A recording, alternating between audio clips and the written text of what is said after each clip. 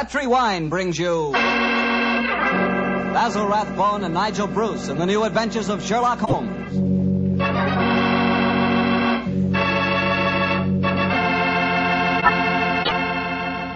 The Petri family, the family that took time to bring you good wine, invite you to listen to Dr. Watson tell us another exciting adventure he shared with his good friend, that master detective, Sherlock Holmes. And I'd like to tell you about my favorite time of day. It's just before dinner. You know, when the family's all sitting around in the living room and wonderful things are cooking in the kitchen? Ah, that's for me. And boy, that's the time for a glass of sherry. Because Petri California sherry really makes waiting for dinner a pleasure. That Petri sherry is the perfect before-dinner wine. Just look at its beautiful amber color. And then taste that wonderful Petri sherry. What a flavor. Petri sherry has a rich, nutty flavor that's right from the heart of sun-ripened grapes. And if you like your sherry dry, you know, not sweet, you'll want to get Petri Pale Dry Sherry. Or better yet, taste them both. Don't buy one, buy two.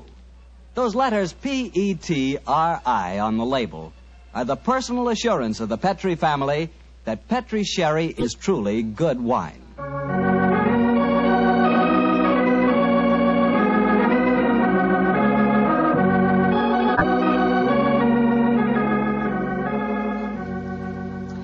And now it's time to keep the weekly appointment with our good friend, Dr. Watson. How are you this evening, Doctor? I never felt better, thank you, Mr. Bartell. Draw up your usual chair and make yourself comfortable. Thanks. That's it. Oh, I see you've had the old tin dispatch box out again. I suppose you've been going through your notes on tonight's new Sherlock Holmes adventure? Yes, Mr. Bartell. I think you'll find it as pretty a little problem as we ever encountered.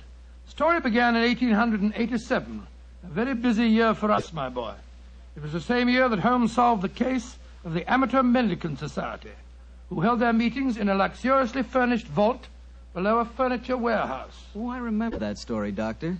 And wasn't 87 the year you both escaped from death in the Paradol chamber? It was indeed. You've got a very good memory, Mr. Bartell. The story I'm going to tell you tonight topped off this unusually exciting year. It was late in October, and the equinoctial gales had set in with exceptional violence. All day the wind had howled and the rain had beaten against the windows of our Baker Street lodgings. Finally, it was nearly midnight, as far as I remember. The storm grew higher and louder, and the wind in the chimney sobbed like a child. Suddenly, much to our surprise, the doorbell jangled, and a few moments later, our midnight visitor stood before us. He was a man of about 45, and as he looked about him anxiously in the glare of the lamp, I could see that his face was pale and that his eyes heavy, like those of a man who was weighed down with some great anxiety. And yet when he spoke, his tone was businesslike and almost aggressive. I've come to you for advice, Mr. Holmes. That's easily obtained. And help. That is not always so easy. Help the gentleman off with his coat, will you, Watson? Yes, indeed. Here you are, sir. Let me hang it up for you. Thank you, sir. I heard of you, Mr. Holmes, from Major Prendergast. Oh, yes. He said that you could solve anything. Oh, I'm afraid he said too much. But you've never been beaten. I've been beaten 4 times, sir. 3 times by men and once by a woman. But supposing you sit down and introduce yourself. My friend, Miss Watson, Dr. Watson. How do you do, sir? How do you do, Doctor? My name is Lovelace, Edmund Lovelace. And what brings you to me this hour of the night, Mr. Lovelace? I'm in terrible trouble, Mr. Holmes. You don't know anything about me, but if you'll accept my case, you can save 4 lives. I wouldn't say that I know nothing about you, sir, though it's true that I know little beyond the somewhat obvious fact that, you're single, that you keep a dog, but not a manservant, and that you are much preoccupied with your business, which I take to be some form of insurance. Oh, come. Oh, steady. Now, what is this? Well, Black magic? I'll wager that my friend's right, though. Isn't he, Mr. Lovelace? Perfectly. But I'll be hanged if I can see how he knows Oh, it. it's a practical application of logic, sir. The briefcase that you carry might at first indicate a barrister or some other professional man, but your brusque, businesslike manner counteracts that suggestion. An insurance broker who must visit clients at odd hours is the likeliest man to combine that manner with a briefcase at midnight. But the wife and the manservant, and the fact that I'm preoccupied with my business. Your cufflinks don't match, sir. Each is from a different pair. That would suggest preoccupation, and it's a mistake that neither a wife nor a servant would have allowed to pass. Yes, but how about the dog? Oh, surely that's obvious. Well, I can't see it. I shall let you ponder on that matter while Mr. Lovelace tells us his problem. Mr. Holmes, are you as interested in preventing a murder as in solving one? Well, naturally I am, Mr. Lovelace. Even more so. But please tell me your story. I live with 4 cousins of mine in an old Camberwell. My grandfather left the house and a sizable fortune to the 5 of us on condition that we lived together and maintained the family unity.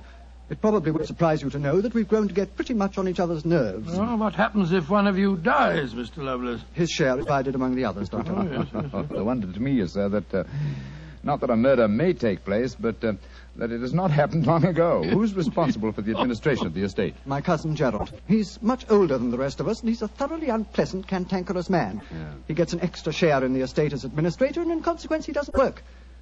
We feel, of course, that he lives off us, and we're continually quarrelling with him about it. Well, sounds like a jolly household, I must say. There's going to be trouble, Mr. Holmes, I know it. Gerald hates us, and he's jealous of our share in the estate. You spoke of preventing murder just now. Yet I can see that you've selected your cousin Gerald as the potential murderer. Am I right? Yes, you are. Mm-hmm. But don't think it's personal prejudice that makes me suspect him. I have good reason for doing so. Oh, what reason? This evening, just before dinner, I helped Gerald off with his top coat and went to hang it up for him. As I did so, I heard a strange metallic clink in one of his pockets. I slipped my hand inside it and found a hypodermic syringe and a small phial of liquid. I opened the phial and smelled it. Gentlemen, it reeked of bitter almonds. Bitter cyanide, eh? And what did you do? I thought of destroying it, but I realized that would put him on his guard, so I replaced it in his pocket. Of course, I warned the others, and we decided that I'd come to you. I had the most important client tonight, or I'd have been here earlier. Yes, it seems odd that you didn't come directly to Mr. Holmes as soon as you'd made the discovery, Mr. Lovelace. After all, if a potential murderer is walking about with a pocket full of cyanide, I should have thought that itself was more important than business. Well, Yes, I suppose it might seem so to you, Doctor. Now, that's a most interesting stick you carry, sir. May I examine it? Of course. Here. Oh, thank you. Now I see how you've deduced that Mr. Lovelace had a dog, Holmes. There are the marks of the dog's teeth on the stick. Yes, my dear Watson, but these marks under scrutiny give us even more specific information. He's a large dog. You've had him for some years, Mr. Lovelace, and he's now old and feeble. Well, you're perfectly right, but I'll be hanged if I can see how you can tell that from looking at a walking stick. This stick is covered with teeth marks, therefore it has been carried many times by the dog. Now, it's a heavy stick, so only a large dog could have carried it. And the teeth marks also indicate a large jaw. The older marks are deep sunk. Look here. The fresh ones, where the wood is not yet darkened, are shallow. Yes, it's obvious that the jaws are losing their strength. That's very clever of you, Mr. Holmes, but I don't see what it has to do with the case in hand. Oh, neither do I, Holmes, I must confess. No, surely it tells us that your story, Mr. Lovelace, may bear a less terrifying implication than you think. On the other hand, its implication may be even more terrifying. Though it's late at night, I feel that any further delay in this matter would be extremely dangerous. I suggest that we get a cab and come to your house in Camberwell at once.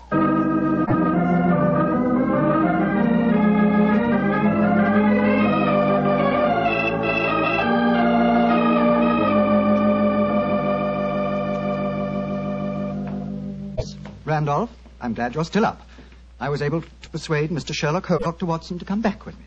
Gentlemen, this is my cousin, Alice Harley. How do you do? How do you do, Miss Harley? How do you do? And my cousin, Randolph Lovely. How do you do? How do you do, How sir? do you do, Mr. I've Lovelace? told him about the whole business, Randolph, so we can all speak perfectly freely. Let's begin by sitting down, shall we? Randolph and I had just finished a little cold supper. We've been to the theatre tonight. Well, Mr. Holmes, I suppose Edmund told you about finding the hypodermic syringe and the cyanide in Gerald's coat pocket. Yes, tonight. indeed. May I ask where your cousin Gerald Lovelace is now? We left the house at 7, but I imagine Gerald went upstairs at 8, as usual. Didn't he, Edmund? On the stroke of 8, Alice. He's very fixed in his habits, Mr. Holmes. He goes up to his room every night at 8. There he reads or works on his accounts and eventually goes to bed any time between 10 and 1. Well, he might stop. I should like to speak to him a little later. In the meanwhile, may I ask you two young people to tell me quite honestly your feelings about your cousin Gerald? And you might as well be frank. I've kept nothing back. All right. Randolph and I hate him. First of all, we're sure he's jealous of our shares in the estate, and then we... Alice and I want to get married, Mr. Holmes, and Gerald won't hear of it. But you're your cousins, aren't you? Only second cousins, Dr. Watson. Gerald is dreadfully conventional. He's threatened us that if we do get married, he'll go to court and try to have our shares in the estate annulled. And from the way the will is worded, I wouldn't be surprised he could do it. So you can see why we have no great love for him, why we're afraid of him. Well, he sounds an extremely unpleasant person to me. You mentioned there were 5 cousins in the house. 3 of you are here. Mr. Gerald Lovelace is upstairs. Who and where is the 5th cousin? The 5th cousin is my brother, Gilly. He's something of a tragedy, I'm afraid. You see, Gilly's 20, but he never developed mentally beyond the age of 8. He had a bad fall in the hunting field when he was a kid. He's been like this ever since. Oh, I'm sorry to hear that, sir. But he's the dearest, most gentle boy you've ever met. And, incidentally, the one person in this house who doesn't hate Gerald. The poor fellow doesn't understand the conditions of the will, I suppose. No. But if he did, I don't think it'd make any difference. I swear that Gilly loves every living thing, especially Gladstone. Gladstone is the name of his dog. His dog? Yes. The dog may be the key to this whole matter. The dog? What makes you say that, Holmes? When a man brings a quick and painless poison home to a household containing an old and feeble dog, it's more than possible that he has obtained that poison, quite legitimately, to give the dog a merciful death. To kill Gladstone? Oh, no. After all, Alice, dear, he is old and almost blind But, now. Mr. Holmes, if you think Gerald brought home the poison to put Gladstone out of the way, well, and I admit it sounds perfectly logical, what made you decide to come here tonight? Because I dare not even guess what you may have done by intruding the thought of murder in this situation. Where is your brother Gilly? In his room upstairs, asleep. I wonder if we might go up to him. I should like to talk to him, if you don't mind. And after that, I want a few words with your cousin, Gerald Lovelace.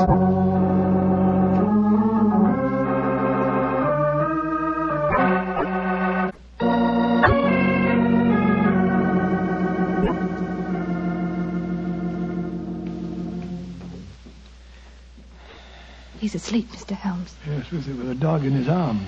I'm afraid we'll have to waken him. Gilly? Gilly? It's all right, Gladstone. We're not going to hurt him. Gilly? Who is it? Oh, hello, Alice. Who are these men?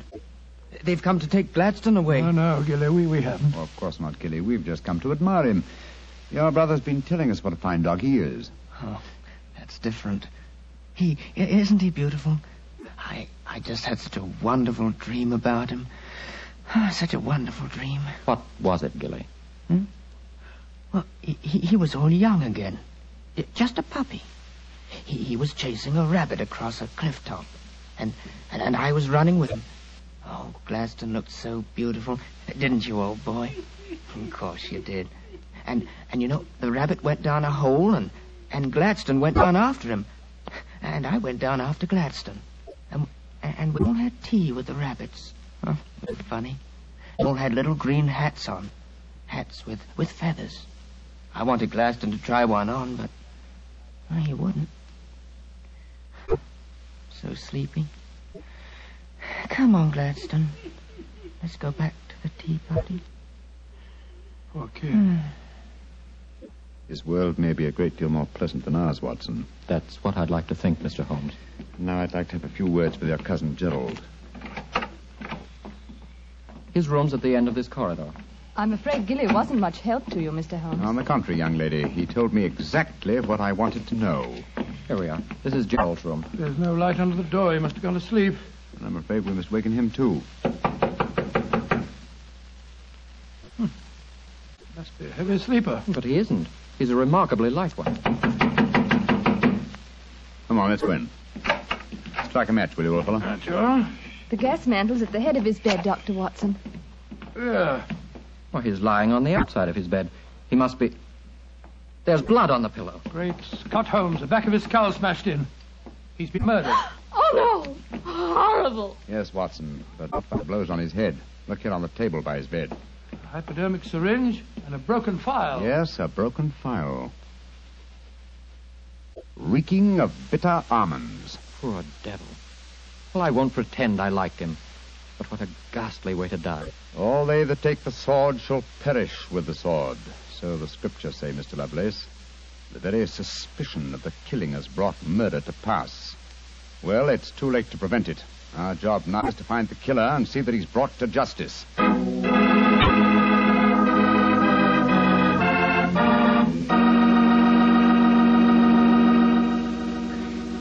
Dr. Watson will tell you the rest of his story in just a few seconds.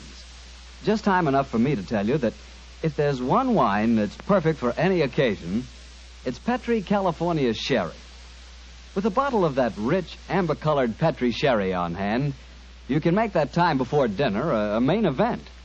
And Petri Sherry is the perfect answer to the question of what to serve when company comes. Serve Petri sherry alone and let its full, wonderful flavor speak for itself, or serve Petri with hors d'oeuvres or party sandwiches. And remember, you can serve Petri sherry proudly, because Petri is the proudest name in the history of American wine. Well, Dr. Watson, so you found Gerald Lovelace dead in one of the bedrooms of the house in Camberwell.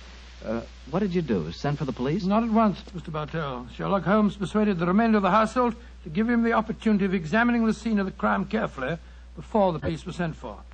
And so, a few minutes before 1 o'clock that October night, Holmes and I stood alone in the room of death. Turn the gas a little higher, will you, old chap? Sure. You know, Holmes, I think you should have sent for the police right away. In a case like this, Watson, I prefer to be my own police. When I have spun the web, they may take the flies, but not before. What are the results of your medical examination, old chap? Well, it's exactly as you reconstructed it, Holmes. He was first beaten on the head with that poker lying on the floor. Then he had the full phial of cyanide injected into his left wrist. Can you estimate the time of death at all accurately? No, this room's confoundedly hot. He might have died any time from 1 to 5 hours ago. Yes. It's now 1 o'clock, and we know that he was alive at 8. Mr. Edmund Lovelace saw him leave for his room at that hour. Yes, if he was telling the truth. One thing we do know for a fact is that this man was murdered at the exact moment he was going to bed. He's wearing his nightgown and nightcap, but his bed has not been slept in. Well, isn't it possible that the murderer might have killed him shortly after 8 and then dressed him in his nightclothes to confuse us? No, my dear chap. You will notice that the hypodermic needle passed through the sleeve of his nightshirt. Here. Also, the nightcap is crushed and bloodstained from the blows of the poker. No, Gerald Lovelace had prepared for bed. Yes. Look at the glass of water on the night table and the prayer book and the watch. Yes. Signs of a prosperous and meticulous man. Mm-hmm. Very fine gold watch and in excellent condition. Aha. There's the answer, Watson. What do you mean, there's the answer, Watson? I just wound this watch one turn, and then it was fully wound. That provides us with a time schedule for our murder. Come on. We'll send a servant for the police, and while they're on the way, if you'll call everyone together, I should like to put a few more questions to this family.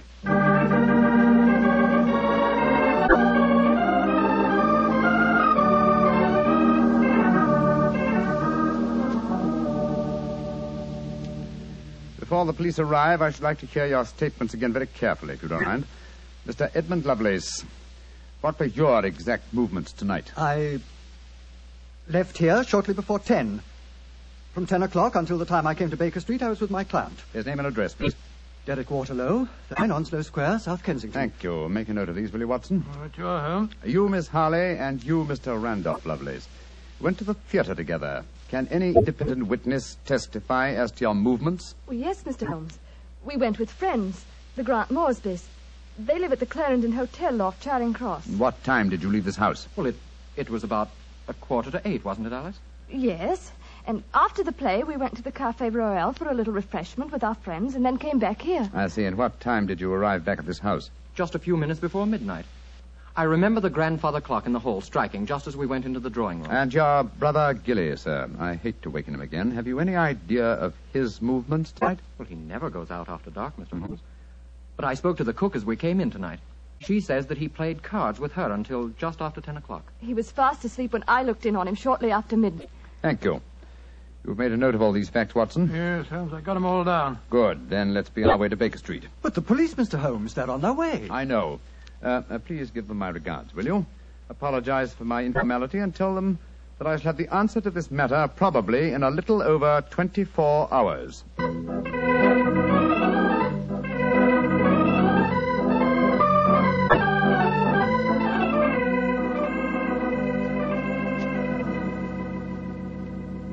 Holmes, here it is well after midnight. You haven't done a thing on the Camberwell case. No, but you have, old chap. You've checked on all the time alibis and found them valid. I'm much obliged to you. Yes, Inspector Lestrade was here tonight, you know, and he made some pretty caustic remarks, I can tell you. Oh, didn't you inform him that I'll have the answer to the problem before many hours have passed? Yes, I did, but you know, Lestrade, he wanted action. You shall have it.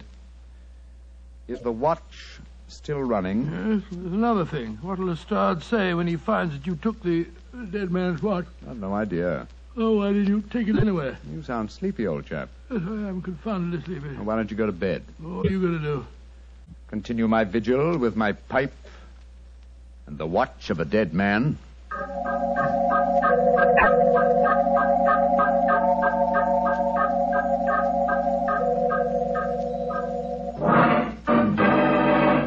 Watson, wake up! What time is it? 5 o'clock in the morning. Good Lord, what are you doing up at this hour? The watch has just stopped. I'm about to rewind it. What are you rewinding it for, Holmes? You waited over 24 hours for it to unwind. When I know how many turns it takes to wind it fully, I shall have the answer to the whole business. 10, 11... You're being confoundedly mysterious, as usual. 14. 14 turns, and the watch is fully wound. Get your clothes on, old chap. Well, where are we going on this hour? To the house in Camberwell. Now I know who murdered Gerald Lovelace.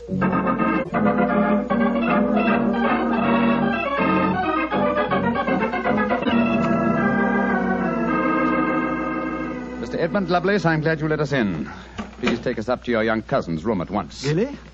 What do you want with him? I'll explain in a moment. Please take us up to him. Oh, of course, but what brings you here at this hour of the morning? Mr. Holmes knows who murdered your cousin. Well, I'm glad to hear it. It's more than the police seem to know. They were here half the night cross-examining us. Here we are. I don't think we'll bother to knock.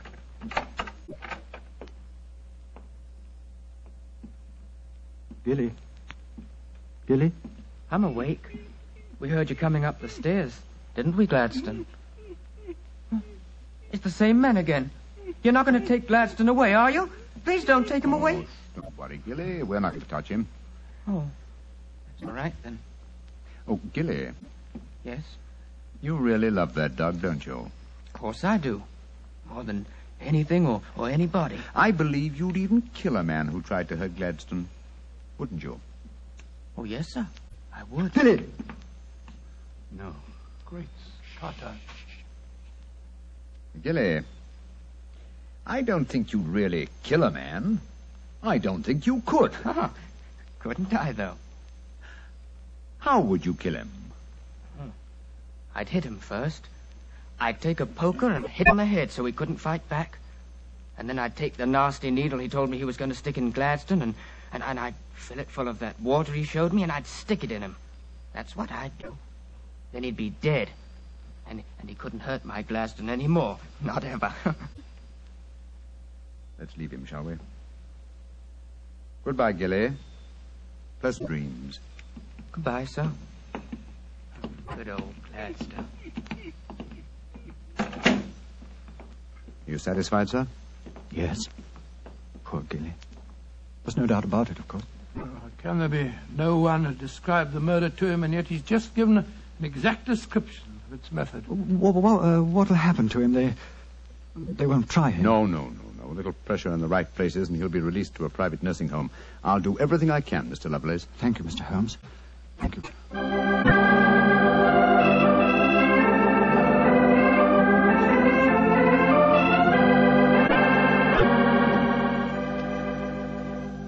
Well, Holmes, now that we're back in Baker Street and the whole depressing case is finished with, perhaps you'll tell me how you knew that Billy had committed the murder. Well, consider the time schedules, old fellow. You checked the alibis of the other cousins and found them satisfactory. That meant that Alice Harley and Randolph Lovelace could have committed the crime only at midnight. Edmund only before 10. Gilly only around 11. You said that the time of death could have been at any of those hours. Yes, I did. So how did you pin it down to 11? The watch gave me the specific answer. When I picked it up, I unthinkingly wound it. Made one turn and was then fully wound. Now, when does a methodical, precise man like Gerald Lovelace wind his watch? Just as he's going to bed. Exactly, old fellow. So that it was obvious that he was killed precisely one watch stem turn before I wound his watch. Now I'm beginning to see daylight, Holmes. So you let the watch run down? That's what I did. It took 28 hours, from 1 o'clock the night before last until 5 this morning. Now, how many turns did it take to rewind it? 14, wasn't it? That's right. Therefore, one turn of the watch stem equaled 2 hours, proving that Gerald Lovelace had been murdered 2 hours before 1 o'clock at 11 p.m. When Gilly was the only one who could have done it. You know, Holmes, I still find it hard to believe that boy was capable of such a ghastly crime. He seemed so gentle. Oh, he is.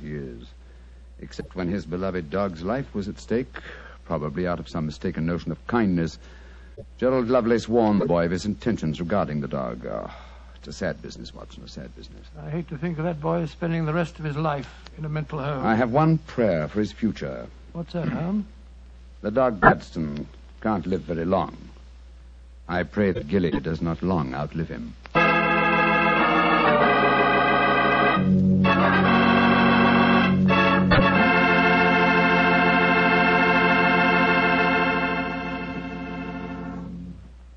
That was a remarkable bit of deduction on the part of Mr. Holmes. Yes, extremely clever, wasn't it? Of course, if I may say so, I was of some small help myself. Small help? Why, Doctor, you practically solved the case by yourself. Oh, I wouldn't go as far as saying that. But, Doctor, you did check all the alibis, didn't you? Yes, I checked where each suspect was at various times. Yes, you checked time. And what's more important than time? Well, Why, Doctor, time is even vitally important when it comes to wine. I was wondering how you were going to bring that in. And one thing we do know, Petrie took time to bring you good wine. So nobody can miss with Petrie wine. It's just got to be good. You know, you can't be in the wine business as long as the Petrie family without really learning all about the fine art of making wine. And don't forget, the Petrie family has been making fine wine since way back in the 1800s. So, naturally, they've been able to hand on down, from father to son, the result of generations of experience at turning luscious, sun-ripened grapes into fragrant, delicious wine. No matter what type of wine you prefer, you'll like it more if it's a Petrie wine, because Petrie took time to bring you good wine. Well, Dr. Watson, what new Sherlock Holmes story do you plan to tell us next week? Well, now, next week, Mr. Bartell, I'm going to tell you a most unusual adventure that Holmes and I had when we were attending a performance at the Opera House in Rome. It concerns a famous singer who lost her voice, an understudy who was nearly lynched, and a murder that baffled the police. I call it The Adventure of the Terrifying Cat. Well, that's a story we've got to hear. Thank you, Mr. Bartell. And before you go, I want to talk to our friends about their war bonds. You know, during the war, the best investment we could find was the United States bond. And for my money, they're still a great investment. They're called United States savings bonds now, and only the name is changed. Savings bonds are sold in the same denominations and give you all the same advantages. And you can buy savings bonds at the same places, at your bank or your post office or through the payroll savings plan. So invest all you can in United States savings bonds, because you cannot find a better or a safer investment.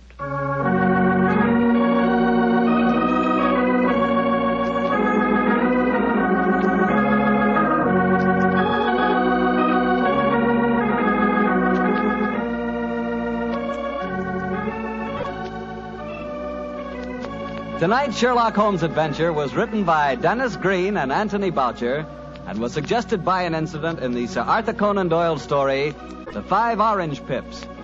Music is by Dean Fostler.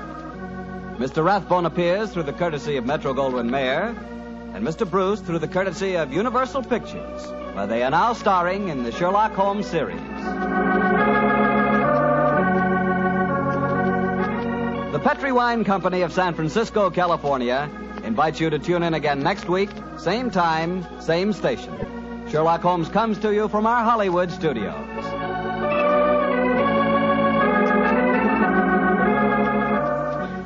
This is Harry Bartell saying good night for the Petrie family. Listen every Monday on most of these same stations at clock to Michael Shayne, followed immediately by Sherlock Holmes. This is the Mutual Broadcasting System.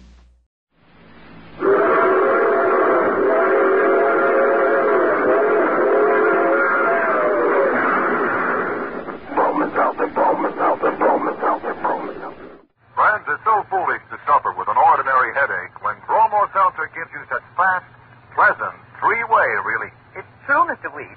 Bromo Seltzer is so pleasant to take, and it works so fast to help your headache all 3 ways. Yes, Bromo Seltzer speedily fights the headache pain itself.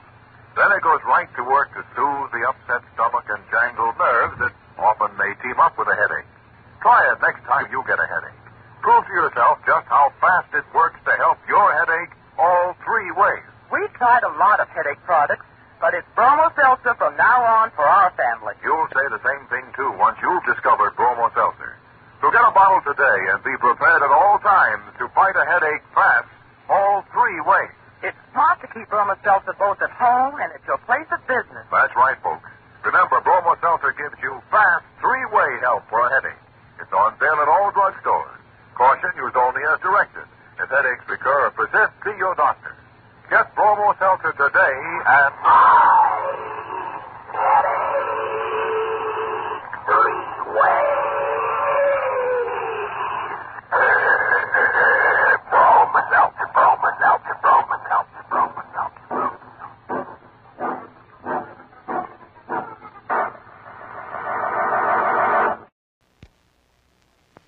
Broadway's My Beat, from Times Square to Columbus Circle, the gaudiest, the most violent, the lonesomest mile in the world.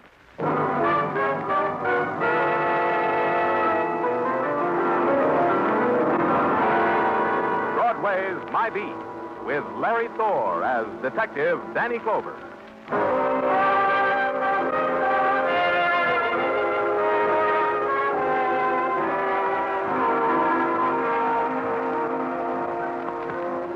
Broadway, where the fury of the night races against the time of dawn. It needs those hours to prove itself. The mob, the grinning faces, the voice that whispers. But hurry. Time's at your heels and the night lasts only so long. That's the word on Broadway. My Beat.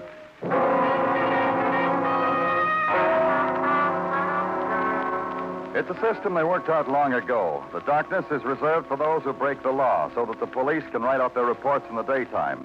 That's what I was doing, writing out reports when Sergeant Tartaglia nudged his head through the doorway. Good morning to you, mine lieutenant. Hello, Tartaglia. What's in your mind? Oh, she's here again, Danny. Yeah, I had a feeling she'd be here. She'll never give up, will she? You know, I got a theory about that, Danny. Sure, in. Yeah, sure, Danny. This way, miss. Are you going to help me, Mr. Clover? Are you? Don't send me away again. The girl who crossed the room and placed her fingers on my desk was slender. Her face seemed about to grow suddenly old. Her skin was pale, unveined, dead white. I've come back to ask you again, Mr. Clover. Sit down, Rhoda. No. A beggar who stands can keep some dignity. I like to think that anyhow. Maybe it's a lie. Rhoda. Did you say my name gently to show me you pity me? I don't want to be pitied. No, look, Miss Lynn, Danny was only trying Rhoda, listen to me. Listen. Yes. Yes, I'll listen. Say a kind word to me. Rhoda, you've come to ask me to have your father's body exhumed. I know that. You know that. But we've already done that. 2 months ago, 4 months after your father died, we exhumed his body. He wasn't poisoned, Rhoda. In spite of what you say, he wasn't poisoned. Poisoned? That's how my father died. Robert Lynn, my father, was murdered. That's a simple sentence. Understand it. The death certificate... My father was poisoned, and I'm being poisoned, and I'm going to die. And you'll sit there and say my dying meets all the requirements for dying because there'll be a death certificate. No. Nothing. Bye, Mr. Clover. Danny, that girl needs attention of some sort or another. Talking to, by a doctor, by a parent, by somebody. Where does she live, Tartaglia? In a combination dentist office and living quarters on 147th Street, 1612, with her mother and stepfather. Stepfather? Yeah, her mother got married again. Hey, this mother must like dentists. The husband who died was a dentist. Now, husband number 2, one Bernard Burke, turns up also to have a talent with the drill. Hey, you going up there, Danny? Like I said, Rhoda Lynn needs talking to by somebody.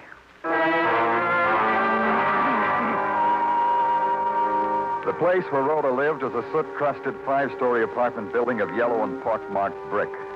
It stood on 147th Street, just around the corner from where Broadway tries to be suburban. And it had 2 things, an open court to grab onto whatever light and air that was left over. And the kids bouncing a ball against a brand-new gilt-lettered sign that said, Bernard Burke, dentist, 5 flights up, gas, no pain.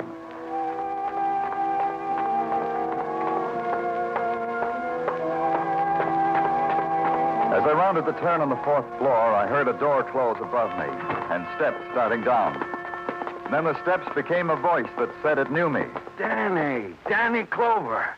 I know you, Danny. You know me? I'm sorry, you don't know me. Here, I'll lean my face over in the light. A familiar face, huh, Danny? Repulsive, but familiar, huh? Yeah, but I don't quite place... Elliot, Ben Elliot, the private investigator. Your civilian competition. Remember the axe murder case where I was positively useless to you? You remember that, don't you, Danny? Sure. How are you, Ben? Happy as a fagel. Glad to hear it. What are you doing here, Ben? Competing? You deduce this just because I just came out of a dentist's office. Nah, Danny. You got it all wrong. Bert, the no-pain dentist, has just made some alterations on a bridge I suffer in my mouth. Here, take a look. Stunning. I hope you and the bridge are very happy together. You kill me, Danny. Such a wit. You, Danny, what's with you? You also got sorrows in your teeth? In every one. So long, Ben. See you around. Yeah, Danny. Take care. I recommend it from the heart. Yes? You had an appointment with Dr. Burt? You'll have to wait. I'll wait. You could amuse yourself with some Euro National Geographic, or this brochure from a dental supply house with illustrations in color. Or you could talk to me. That last thing. Let's do that. You've made such a wise choice. And now, do you begin, or shall I? You're Rhoda's mother, aren't you, Mrs. Burke?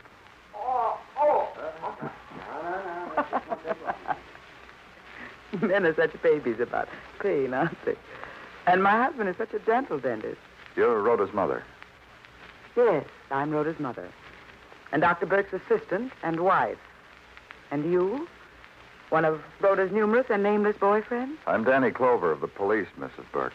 Rhoda was in to see me again. To ask you to have her father's body torn out of its grave again? Then you know about it, about her coming to me. Of course I know. A girl's best friend is her mother, isn't she, Mr. Clover? Rhoda adores me. She tells me everything. But not in a whisper, in a scream. Like what? What does she tell you, Mrs. Burke? That I murdered my first husband, her father. That I'll murder her. That I... Oh, she's such a sick little girl. So sick. We try to help her, but we can't. She won't let us. The sickness that drains all the sweetness out of her. Sick. She's not like a mother's child at all. She's always so pale, Mrs. Burke. Have you had her to a doctor? Rhoda? Do you think she would let me take her anywhere, do things for her, tell her what she should do, when she thinks that terrible, ugly thing about me? Answer me, Mr. Clover. I just ran into a man, Ben Elliot, a private investigator. What was he doing here, Mrs. Burke? Now. You just go on home, Mr. Raymond. Put a nice pack on, and here's some sample aspirin. Take 2 every 2 hours, and a hot and cold applications during the night. You feel like a new man. Well,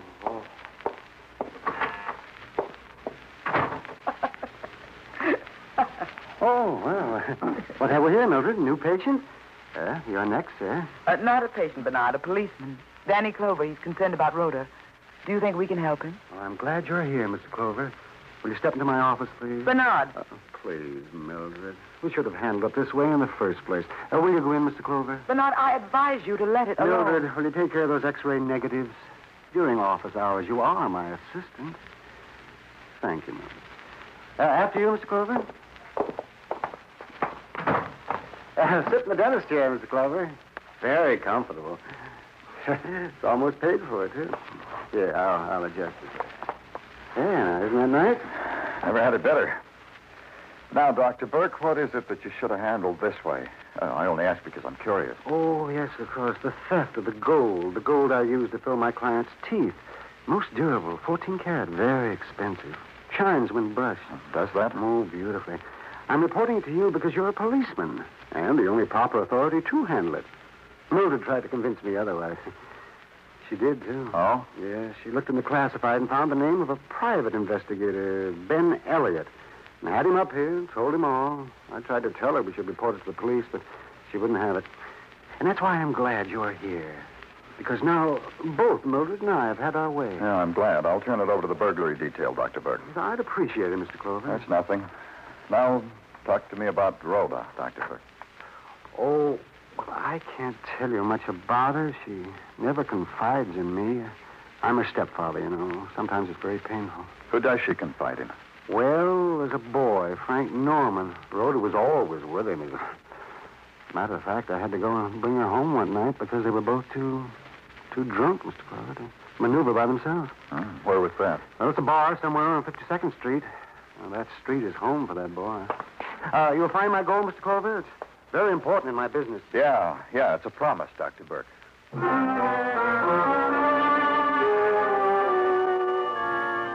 The bars of 52nd Street wink at you. It's a special kind of wink, mechanized in chrome, and the tubular neon offers a variety of colors. The decor is sleek, the prices pegged to suit your individual needs, and the invitations are but irresistible. So I bar hopped, looking for a kindred spirit named Frank Norman. It took quite a while. Then, near 10th Avenue, there was a place where the decor had crumbled just a bit, where a jukebox sold background music to emotions, also crumbling. And a bartender waved me to the back of the room, showed a boy sitting there considering what dreams are to be found in the bottom of a shot glass. I touched his shoulder. Hi. And I don't know you. I'm Danny Clover. Mind if I sit down? Goes like this, Danny. As a tyke, I was unloved and unwanted. I was left to consider the forever moon and the howling wind and garbage. Mm-hmm. That's it, Danny. Precisely and with poetic embellishments. My life for a drink. Buy it, Danny. Go ahead, buy it. Yeah. Waiter.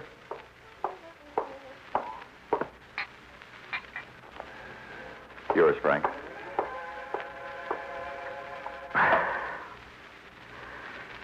And I have another version also for the price of a gin, and a brandy version that kills me to think about. But I'll sell it too. That one, it includes Rhodolin, huh? Who are you? What do you want? I said it once, Danny Clover, police. You didn't say the last part. All you said was Danny Clover. And all you did was buy me a drink. Police. I'm pure, Danny Clover, police. Law-abiding, upright, unsullied by temptation. Harmless. What about Rhoda? What about Rhoda? Is this? She's dying. She sent me away because she's dying. Sent me back to the car, but she's dying. Dying? How do you know? Death sits on her shoulder and whispers to her, can't you tell? I can tell. I loved Rhoda when she wasn't dying. That's how I can tell. What about her mother? Does she know? Her mother? Mildred Burke. Yeah. What about her? She married a man 3 months after her husband died. That's a complete biography of Mildred Burke. That explains her. It explains everything about her. Well, that's her privilege. There was even a brother of yours. You are a detective, aren't you, Danny Clover? Another detective? Ben Elliot, maybe? Ben Elliot. He was detecting for her even when her first husband was alive. You look surprised. Don't look surprised. Go up to the bartender, give him money, tell him it's from me. Tell him my wish is his command. I stood there for a moment longer, watched him till his voice blurred and his eyes sought something far away. Then I left.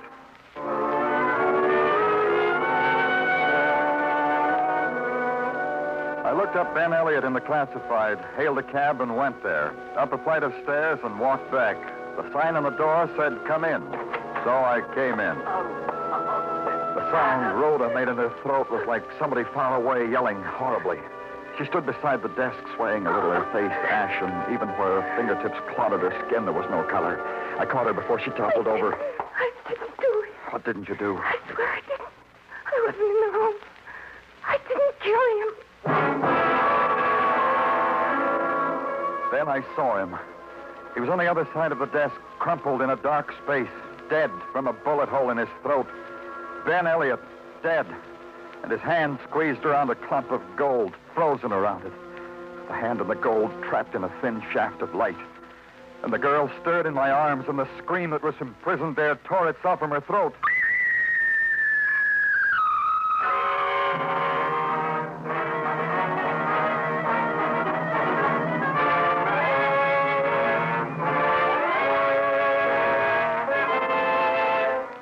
You are listening to Broadway's My Beat, written by Morton Fine and David Friedkin, and starring Larry Thor as Detective Danny Clover.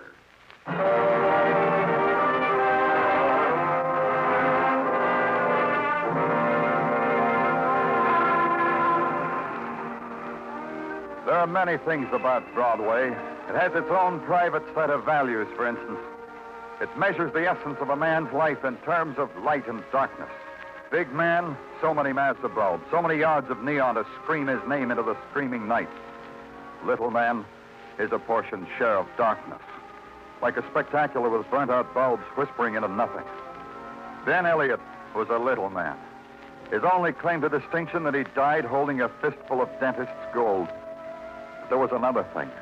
His murder was attended by a girl, pale and shrieking as death itself. I had to know a lot of things about her. Dr. Sinsky filled in a few. A very sick girl, Danny. So sick I can't tell you. Well, try, Doctor. Try to tell me, anyway. She's dying, Danny, of a rare type of pernicious anemia. So rare I had to call my old professor at Columbia to find out what it was.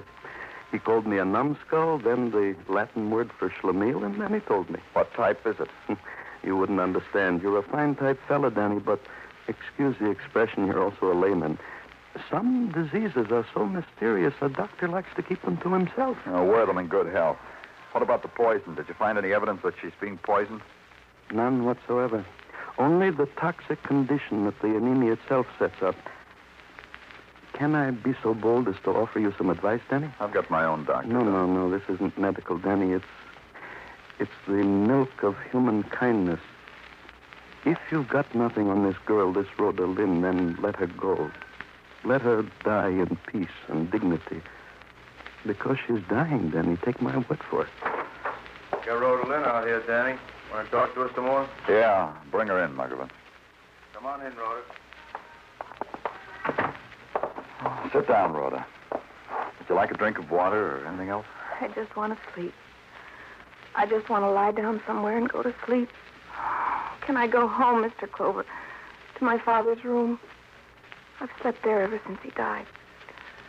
Rhoda, why were you in Ben Elliot's office? I told you. How many times do I have to tell you? I went there because I thought he knew something about my father's murder. I wanted him to help me. You still believe your father was murdered? Yes. Yes. Oh, leave me alone. Leave me alone. Please, Miss Lynn, please. Here, take this. That's a good girl. Mr. Clover is only trying to find out the truth. I've told him so many times. He won't believe me. Try me again, Rhoda. When did you first think your father was being poisoned? Right after Dr. Burke, Mildred's husband. My stepfather became my father's partner. That's when she began to kill him. I hate her. I hate her. Miss Lynn, easy, Miss Lynn. And you went to Ben Elliot because you thought he knew your father had been poisoned or could help you find out. Yes, I've told Then you. you killed him because he laughed at you, because he'd have no part of what you were thinking. No, I didn't kill him. I didn't. Where's the gun, Rhoda? Where's the gun you killed Ben Elliot with? Danny. What do you want, Muggavan? About the gun. The boys went over every nook and cranny and hole in Elliot's office. No gun. We looked outside in the street, in the alley. No gun. We even toyed with innocent bystanders. No gun. We checked where they sell guns. None was sold to Rhoda. No gun. Dr. Sinsky. Yes, Mr. Clover? See that Rhoda gets home. Take care of her. Give her something to give her the sleep she wants. Thanks, Danny. Come along, Miss Lynn. You're in for a nice, good rest. You'll enjoy it. You look like a fatuous puppy, Muggavan. Stop it before you lick my hand. Hard-hearted Danny of the police. What did you find on Elliot? He liked gold. Gold meaning money. In any shape, size, or form. As a matter of fact, he deposited same in banks. 3,000 here, 2,000 there, 1,000 here and there. What do you know? The penniless Ben Elliot. Wish me luck, Muggavan. For what? I got pain, so I'm calling on a painless dentist.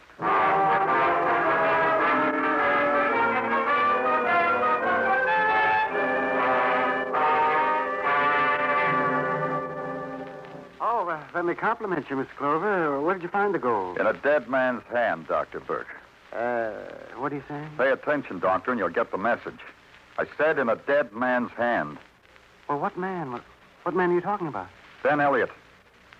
Who? You're doing it again, Doctor. Ben Elliot, a dead man who tried to take it with him. $200 worth of gold. But of course I know you're lying. You're trying to make of this petty theft something mysterious. I suppose you detectives must do that to justify... I don't understand you, Doctor. You didn't react when I said Ben Elliot. I reacted. You just weren't perceptive enough to catch my raising of the eyebrow slightly. I raised an eyebrow, Mr. Clover. If she were my wife... You're cluttering the trend of the conversation. What? Your wife. Mildred? What's Mildred got to do with Ben Elliot? I don't know. Ask her, Doctor. Ask her how buddy she's been with Elliot and for how long. Rumor says it's been for a long time. Getting this message, Doctor? Yes. You'll have to excuse me. Before you, Doctor. Before you even knew Mildred, Ben Elliot was around. I've heard that, Doctor. You'll have to excuse me. There's some X-ray negatives I got to... We'll talk. We'll talk in just a few minutes. All right. So please, in the waiting room. I'll meet you there. All right. Mr. Clover. Quickly, Mr. Clover. Rhoda. Rhoda, what's the matter? Please, I've got to talk to you. Sure. Mr. Clover, you know, don't you? You know what I've been saying is true. What the doctor said. Just that you're sick. That I'm dying. But you need some rest, Rhoda. Being poisoned. And I'll die the way my father died. In agony. In drink to kill the pain. That way, Mr. Clover. Come on. He's dead. He's dead. Oh. Dr. Burke is dead, Mr. Clover. Everything dies that Mother touches. You evil girl. My dog's an evil, rotten girl. You killed him. You killed him just the way you killed him. Take it easy, Rhoda. I think you'd better get out of here. All right. All right, I will. Mother killed him. You'll see. Tell me what happened, Mrs. Burke. Well, I don't know. I don't know what happened. Did you kill your husband? Are you mad like my daughter is mad? Look at him. Dead. My husband's dead. His weakness is death. The gun in his hand says that. Yeah. Could have been suicide, all right. Powder burns.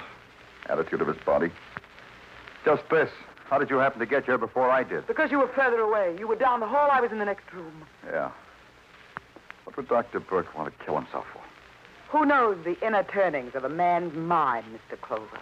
Maybe his wife? I did. He was a weak man. I've said that. Yes, you did. Which means you've told me exactly nothing. You'll have to tell me a lot more, Mrs. Burke. Ask me something. I will. First, we got to make this death official, Mrs. Burke.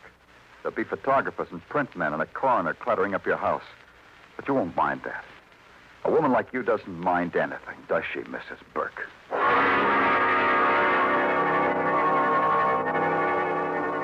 I was right. Mrs. Burke didn't mind. The neat, efficient trampling over a little dentist's life and death, she didn't mind. The questions, like steel prongs that raked over her brain and her sorrows and her dreams, she didn't mind. The fact that her answers added up to nothing, she minded least of all.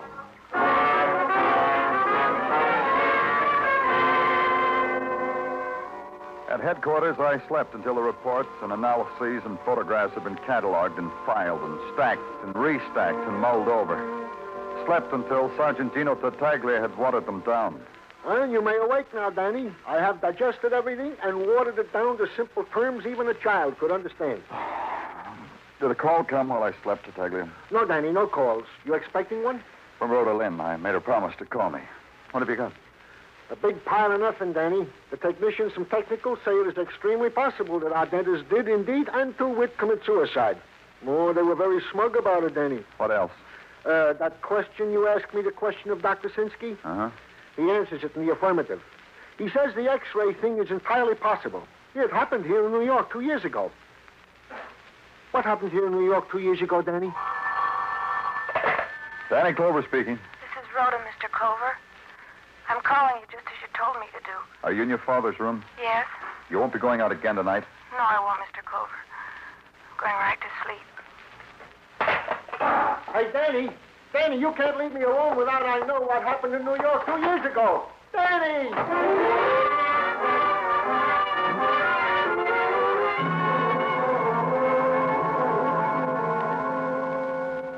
Good enough for you, Danny? Yeah, fine. You have much trouble getting the people in this apartment to go to the movies? Well, some, but not much. Everybody likes free passes. Watch that room across the air shaft, Muggavan. That's Dr. Burke's office. Uh-huh. The dark one with the shade up? Yeah. I got a theory, kid. The only way I'll know I'm right is if we see another murder tonight. Oh. Huh? Like this. Go on the premise that Dr. Lynn was murdered. Dr. Lynn, the first husband of Mrs. Burke, the father of Rhoda. Go on that theory, Muggavan. Okay, let's. Dr. Lynn murdered because his wife wanted him out of the way so she could marry somebody else. Don't argue with women, Muggavan. And then there's Ben Elliot. Also dead. Yeah, dead, too. You know why? I'm not a lieutenant, Danny. The deposits Ben Elliot made. The big, big deposits. And regularly. For a small-time operator. Blackmail, huh? Ben was collecting. The theory says, yeah. The theory says he was bleeding Mildred Burke because he knew she killed her husband. Then Mildred Burke ran out of money. This Kanuka person, Danny, it's happened to me. Mildred, too. She tried to pay Ben with gold. A couple $100 for she lifted from her husband. Ben sneered at it. Mildred killed him. A theory, huh? Yeah, quite a one. Only it's lousy. From me to you, I say it's lousy. Why? The original premise. Dr. Lynn was not murdered, the books say. He died of anemia. Only I think the books are wrong. I think... Hey, Danny. Danny, the light just went on across the air shaft. Yeah, it's Mrs. Burke, huh? Yeah. Oh, what's she doing, Danny? Turn that X-ray machine around. She X-raying the wall? That, Muggavan, is a lesson on how to poison people without leaving a trace of how it was done. Duck, she's walking toward the window. Pulling down the blinds. Let's go. Yeah, I still don't get it. X-rays, they'll go through 8 feet of concrete. Rhoda's sleeping on the other side of that wall in the same room her father slept. Come on, hurry. Here, Danny. Yeah, don't knock. Just enter. This one's locked. I said enter. Oh, you did? Who is it? Who is it, I say? What is the meaning of this breaking in? That machine, Muggavan, it's the thing that's killing Rhoda. Turn it off. Yeah, only I don't know how. Turn it off. Okay. Like that? Are you both crazy? What are you doing in here? Well, the end of the theory, Muggavan. Dr. Burke was no suicide. Mildred killed him and made it look like one. You're mad. Killed him because he finally found out about Ben Elliot and his wife. Because he would eventually learn everything. What? Take her, Muggavan. Yeah. Rhoda! Rhoda, tell them! I'm your mother, Rhoda, tell them! Tell them what, Mildred?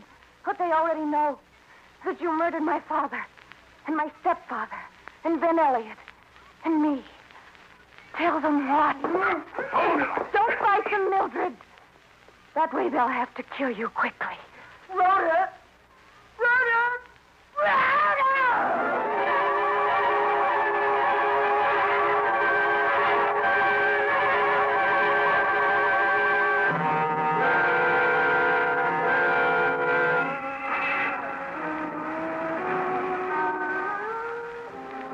Broadway. It's the main trek through the jungle city, the wilderness of laughter and trumpet, and the rasping sound of life inside the earth. And the other sound, the sigh, the furtive sigh, the echo of a teardrop that no one hears. It's Broadway, the gaudiest, the most violent, the lonesomest mile in the world. Broadway, my beat.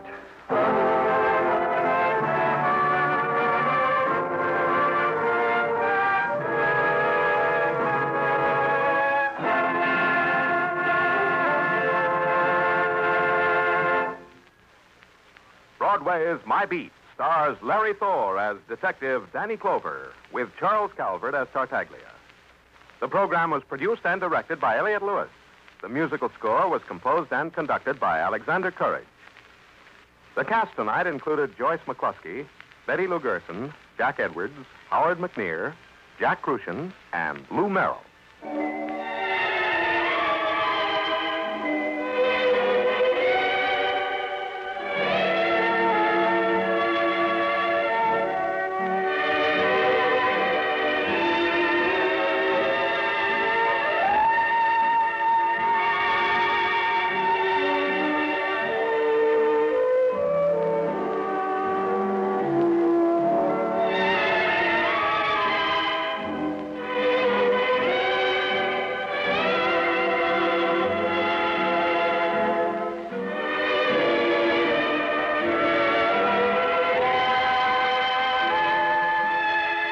This is the United States Armed Forces Radio and Television Service.